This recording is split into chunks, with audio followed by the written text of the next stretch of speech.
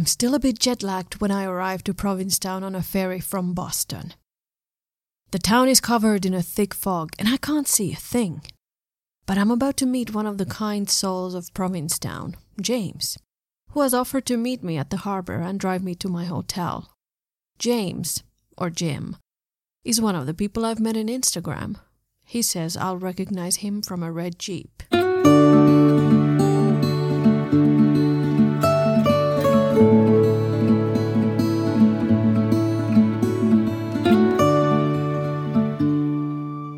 If you'd like, we can go around that way. Would you like to have a little tour? I'm open to everything. Okay. Do you want to say hi to the camera? This is James. Good morning, James 02657. Hi, James. This is how much more green stuff there is out there. Grass, brush, trees coming back.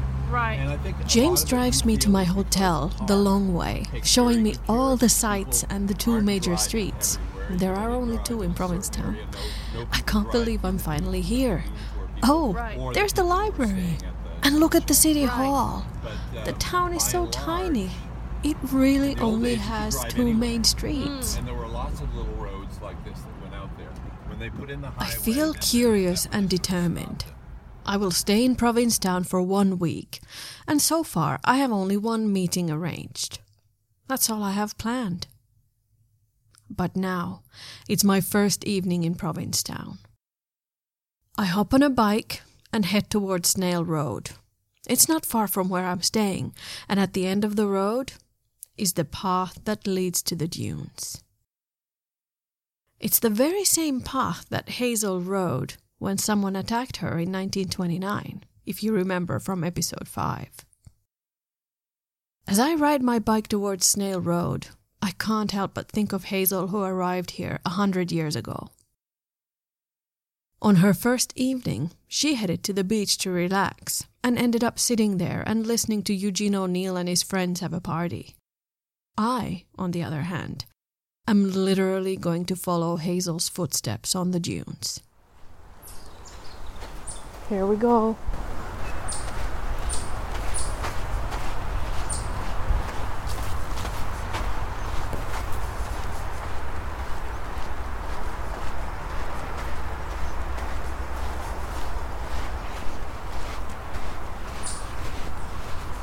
Oh wow, it's pretty tough to walk on the sand.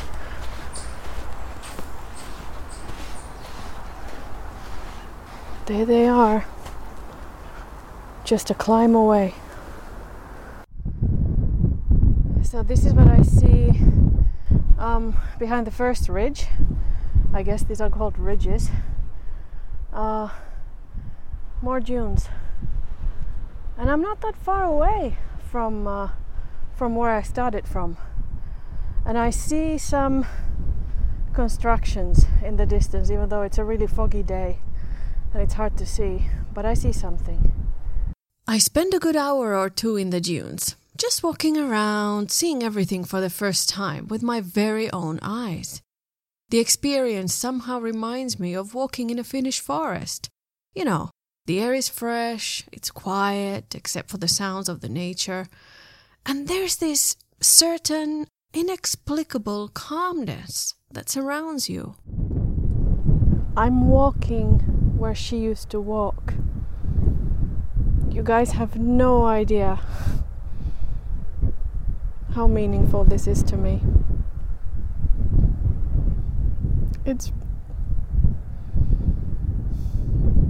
I'm here. Being present in the moment has always been easiest for me in the forest, and I realize the same feeling takes over me here in the dunes. As the evening falls, I turn around and head back to town. I think about beginnings. Coming to Provincetown is a sort of beginning for me. Hazel once wrote a short story on how to write a novel. To her, it all starts with a beginning. She writes, I sometimes wonder why I want to tell the truth. Well, there I get into questioning the whole nature of creation. Is there anything back of the wish to create something? Maybe it all comes out of being madder about life than some others. of wanting worlds more life? I don't know. There are really many theories. It is best to ignore them and go ahead with the leap into the beginning. And that's what I'm doing. I'm leaping into a beginning here in Provincetown. I can feel that something is about to happen, but I can't see what it is yet. Next day, I step into a local cafe to meet Maura and Irene, 2 active members of the Peaked Hill Trust. The Trust is an association that takes care of some of the dune shacks and runs a residency program. If you become a member, you can also participate in an annual lottery. Winners of the lottery get to spend a week or 2 in one of the dune shacks. So, I don't know, this is the classic map. Oh, wow. So here's Snail Road, here's the highway. Yep. So the classic way to walk in is over the high dune. So the hardest part is right here. And then when you get to the top of the high dune, Zara is in front of you. Euphoria is the furthest one you can see. It's sitting right on top of the dune by the ocean. And then Thalassa is over here. Right. So this is the major track you walk out. And this dotted line is the dune buggy path where the Arts Dune Tours drives through there. After our talk, things start to happen. I get phone numbers, and I end up meeting a lot of people who knew Hazel. The week that first seemed empty is suddenly full. I get in touch with Salvatore Del Deo, a well-established painter and much-loved townsperson who has lived in Provincetown at the tip of Cape Cod since the 1940s. He arrived and never left, which seems to be the case for many people in Provincetown. Here's what he has to say about Hazel. I've known Hazel since I came to town in 1940. I came in 46. I got to know her about 47, 48.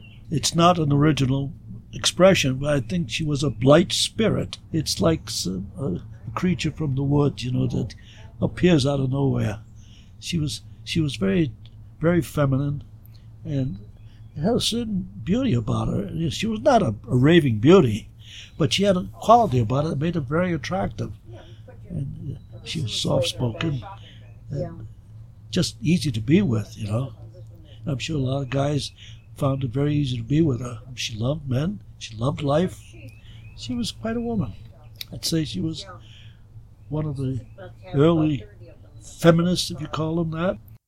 So Salvatore Del Deo and Hazel got to know each other in the 40s, when Hazel would already spend her summers in the dunes and own the 2 dune shacks in Peaked Hill. I've been asking myself one question. Why have we never heard of Hazel's books? Well, it seems back in the day, even the local librarian thought Hazel's books were scandalous.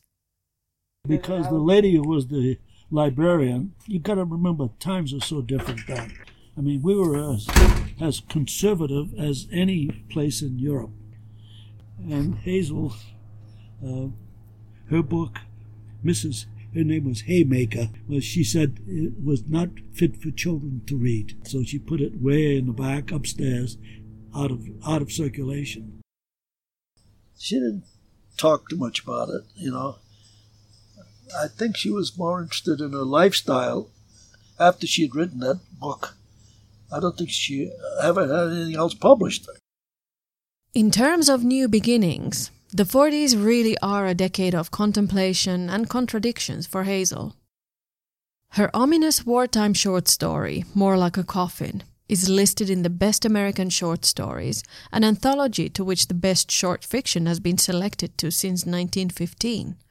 She finally makes it, listed among the best. Isn't this what she always wanted? To be a writer, to be taken seriously, to receive recognition, to make a profession out of it. But here's the thing. In the 1940s, Hazel pretty much stops publishing anything. After the attack on Pearl Harbor in 1941, Hazel's husband Morris starts to work for the Office of War Information and later moves to Washington, D.C. to research and write about another wartime institution, the War Production Board. The money Morris earns from the wartime machinery makes it possible for Hazel to strengthen her ties to Provincetown. The family acquires another dune shack in 1943, which Hazel names Euphoria. They now have 2 shacks, which are, to this day, known as Hazel Shacks. But as Hazel spends more and more time in the dunes without her husband in the 40s, she starts to wonder if she has made the right choices in life. It seems she does not feel home in the world she now lives in, and the simple life she leads in the dunes opens her eyes to the life she aspires to. She writes, "Can life hold anything better than this early morning? I face the bright sea, and across the sill and the table flows the low yellow light. A thin blue shadow is flung over the westward shoulder of every dune. The crests on the skyline are still dark on the far slopes from the sun, but north and west the light fairly gallops, and you see only the young and fair illumination." What happens in the next few years is life-changing. The urge for Hazel to live alone grows stronger. She feels trapped in the life she has built for herself. She writes, "If I accept the consequences of my mistake, I will be a daily woman, going on as I am, decently sacrificing the alone, inner, creative woman, gradually losing her, gradually destroying her."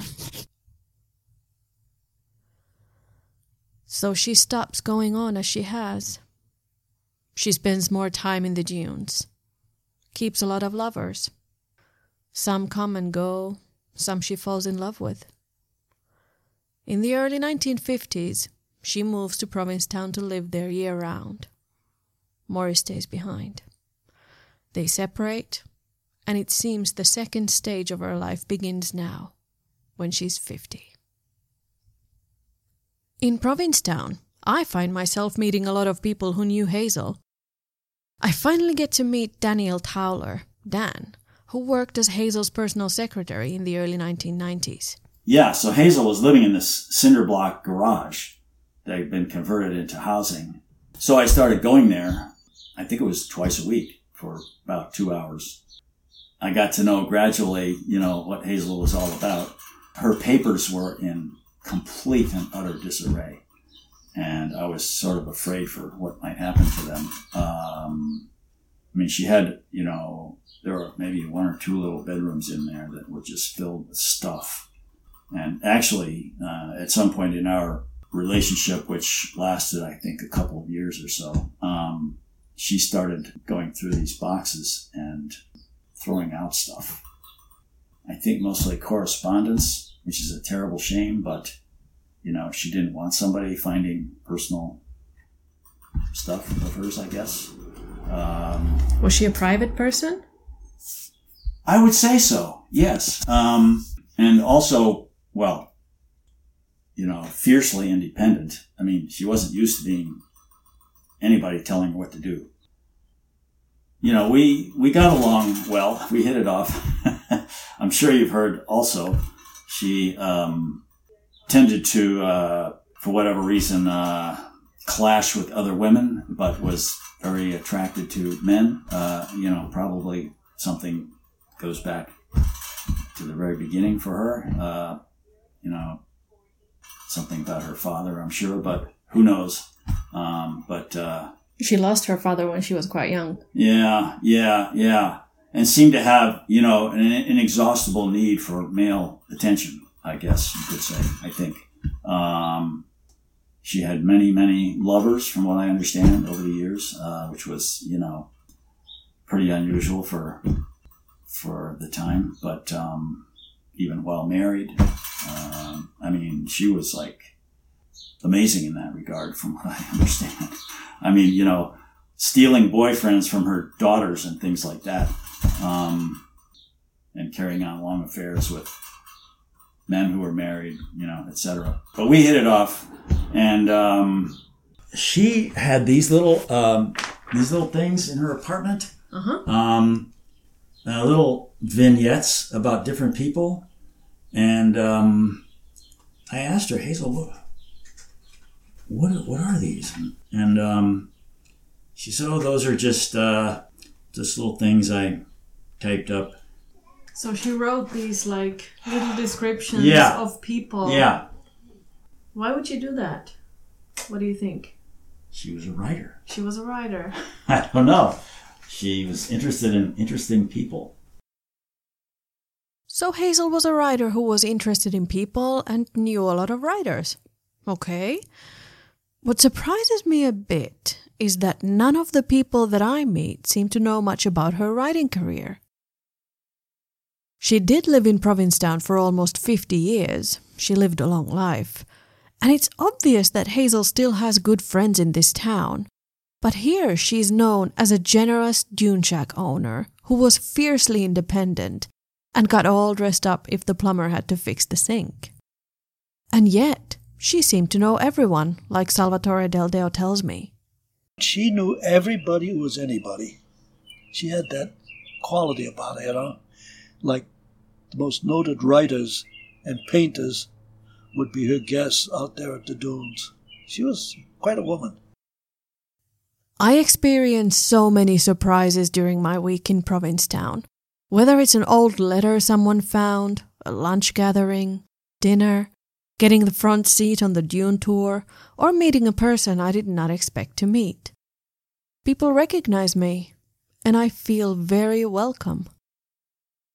To me, it seems that the spirit of old Provincetown, I guess the way I imagine it, is still there.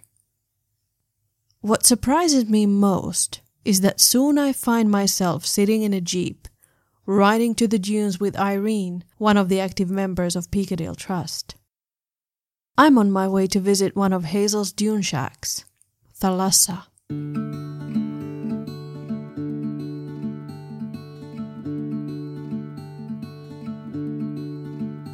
When you stand here, it's easy to forget the surrounding world.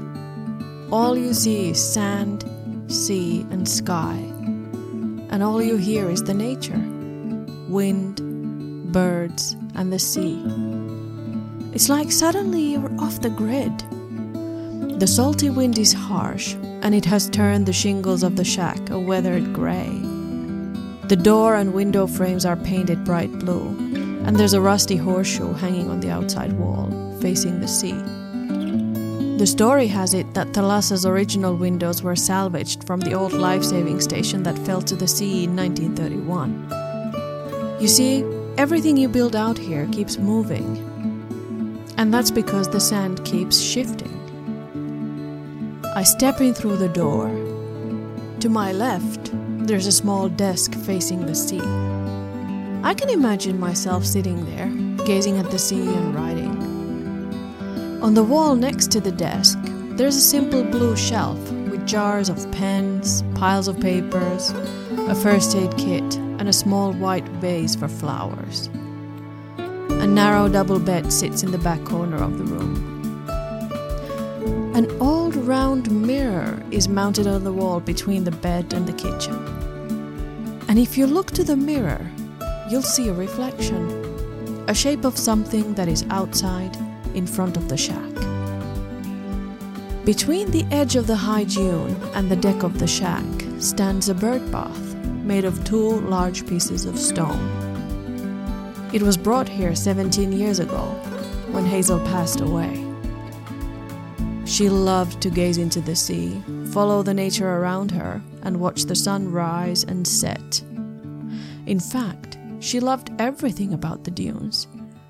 And I'm starting to understand why. I touched the shingles on the wall of the shack and realized that Hazel chose to live here. She did not disappear from the face of the earth. She did not stop publishing because she couldn't. She chose to live here. She chose this. In the next episode, we continue to unravel the mystery of Hazel and meet more people who knew her.